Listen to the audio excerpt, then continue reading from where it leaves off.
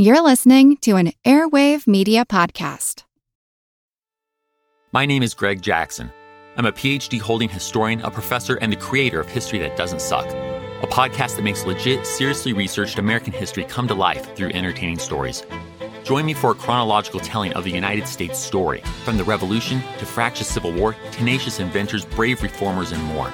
With more than 100 episodes, you can already binge listen your way from 1776 to the early 20th century. Listen to History That Doesn't Suck on Spotify.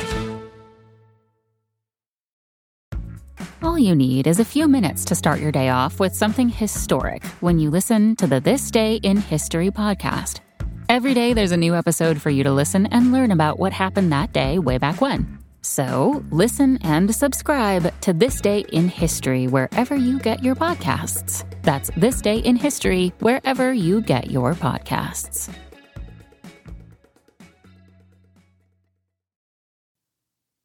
Useless information. Hi, I'm Steve Silverman, and you're listening to a classic episode of the Useless Information Podcast. This story about the hanging of Will Purvis is one of my favorites, although I have to admit I haven't told it in many, many years. I first penned it back in 2001 as part of the manuscript for my book Lindbergh's Artificial Heart, and then I recorded it for the podcast on March 2nd of 2008. I honestly don't recall where I first came across the story, but I do remember that researching it was quite difficult. And that's because online databases were few and far between, and even if you had access to one, the cost was quite prohibitive. So, like many of these early stories, I did my research in a physical library. For those of you old enough to remember, I used microfilm and microfiche and so on. But then I learned that there was a small book about the hanging, but no local library had a copy. So the librarian in the high school where I taught suggested I get it through Interlibrary Loan. She didn't know if I could get it, but I filled out the form and it just kind of disappeared after that. To my surprise, the copy they got me came all the way northward from the state of Mississippi up to the public library in Chatham, New York. And I didn't even go to the library to get that. It was brought over to the high school where I was teaching. How it got from Mississippi to me, I haven't got a clue. But anyway, let's take a listen. This is a great story. Welcome to the Useless Information Podcast, my collection of fascinating true stories from the flip side history. My name is Steve Silverman, and today's story is one that I call The Miracle Man. It's about a guy named Will Purvis, a story that has been used for many, many years as the prime example as to why the death penalty should be outlawed in the United States. But before we get to that story, let's talk about today's question of the day. My question for you today is in the category of English terminology, words.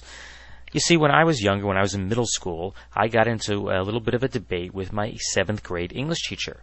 You see, he marked me wrong for using the word fishes for the plural of fish. He insisted there was no such thing as the plural word fishes. If the plural of fish is fish. I showed him a textbook, and he still insisted I was wrong and marked me wrong, and I was penalized for it. So my question for you today is, if you want to talk about the plural of fish, when do you use the word fish, and when do you use the word fishes? Now, I'll let you ponder over that question for a little bit. You can put it in the back of your mind, and we'll get back to it at the end of this podcast. Now for today's story, which is on the Miracle Man, a guy named Will Purvis. And I told you that this story has been used by many over the years as an example as to why we should eliminate the death penalty here in the United States. Whether you agree with it or not, this is an interesting little story. And it takes place in Columbia, Mississippi in the year 1893. And it involves, of course, a guy named Will Purvis. You see, Will Purvis at that time had joined a group called the Whitecaps, which is similar to what the KKK would be considered today, the Ku Klux Klan. And the Whitecaps had learned of a black servant, a guy named Sam Waller, who quit working for this elderly woman named Mrs. Hammond. You see, Mrs. Hammond couldn't afford to keep him anymore. So Sam Waller went to work for two guys named Will and Jim Buckley simply because they could offer him more money. This angered the Whitecaps, and they gave Sam a whipping. Now, this abuse of their employee Sam really infuriated the Buckleys, so they went into Columbia to the court and actually filed a complaint against members of the Whitecaps. But on their way back on June 22nd, 1893, as they were headed home, both the Buckley brothers and the servant Sam were ambushed by some group. Was it the Whitecaps? We're not really sure. But on their way back, they were ambushed, and the brother, Will Buckley, was killed as a result. Now, Jim Buckley later identified Will Purvis, who's the main character in our story, as the murderer. Of course, he was arrested, and Purvis claimed that he was actually innocent. He said he had already quit the Whitecaps, that he had nothing to do with them anymore, and he was actually at home at the time of the murder. And in fact, he had witnesses to stand by his story. This ended up in the court, and less than 3 months later, September 6, 1893, he was found guilty. Will Purvis was found guilty of the murder of Will Buckley. Of course, appeals were filed, but it really did no good because Jim Buckley said that he saw Will Purvis actually commit the murder. Will Purvis was sentenced to die, and the hanging was scheduled for February 7, 1894, and thousands of people gathered to see his hanging, to see his death. Just before the hangman's noose was put around Will Purvis's neck, he was asked for his final words, and they were, very simply, "I didn't do it." A few seconds later, the floor dropped, and down Will Purvis went to his very death. But several minutes later, all of a sudden, Will Purvis regained consciousness. There he was, down on the ground. What had happened? No one was really sure. Did the rope untie? Did the rope snap? No one really knew, but they knew one thing, and that was Will Purvis was there to die. And he was led right back up onto the platform, and the hangman was about to put his noose around his neck again and lower him down to his death a second time. But just at that moment, a reverend from the community jumped up on the platform and demanded that the hanging actually stop. He insisted that this was God's intervention. There's a reason why Will Purvis did not die that day. So here we are. Should we hang Will Purvis again or should we not? Well, it ended up in the Mississippi Supreme Court, and they eventually ruled that he needed to die. He was scheduled to die. He will die. This is not a double jeopardy case. He wasn't being tried for the crime twice. He was actually sentenced to die, and no matter how many attempts it takes to do that, he needed to die. But the second hanging of Will Purvis was never to be. You see, his friends and family actually arranged for his escape the night before he was scheduled to be hanged again. And for a long period of time, he hid out with friends and family around the community and around the county, and no one could find him. Now, while Will Purvis was in hiding, the political climate in the state of Mississippi began to change. In fact, a new governor was elected, and he commuted his sentence from death to life imprisonment.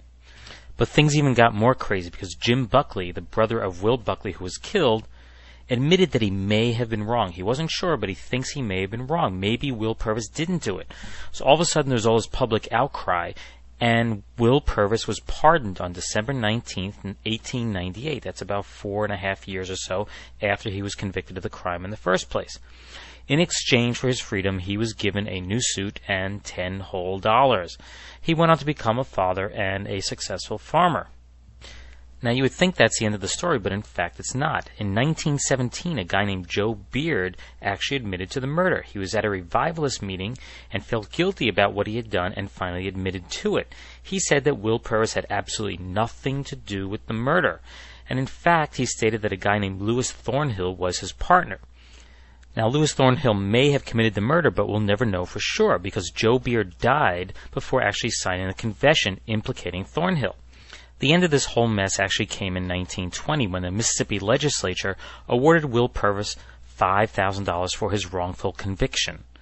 One last little bit of trivia is that Will Purvis died on October 13th, 1938, just 3 days after the last juror that convicted him died himself. Useless? Useful? I'll leave that for you to decide. And now the answer to today's question of the day, which is quite simple. I asked, when do you use the word fish, and when do you use the word fishes when you're talking about the plural of fish? Well, it's actually quite simple. If you're dealing with multiple species, such as guppies, platies, and swordtails, then you have 3 different fishes. On the other hand, if you have just 10 guppies, then you have 10 fish. So if you're talking about all the same fish, then the plural is still fish. If you're talking about different types of fish, then the plural is fishes. Well, I hope you enjoyed today's interesting story about Will Purvis. I'm sure you can see why this case is used many times as an example as to why the death penalty should be outlawed here in the United States. I'll leave that for you to decide, however.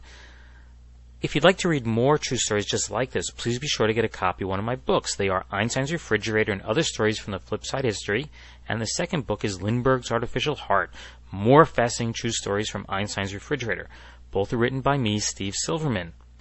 Now, if you'd like to contact me for any reason, simply drop me an email at useless@steve.silverman.name. It's useless@steve.silverman.name. You can also check out my website, which is uselessinformation.org. That's uselessinformation.org. Thanks again for listening.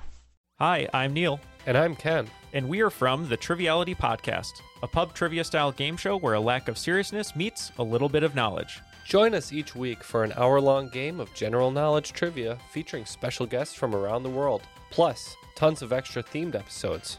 If you want to improve your trivia game, or you just want to scream at us in your car when we get easy questions wrong, then we're the show for you. Find Triviality on all your favorite podcast apps. But you know that because you're already listening to a podcast.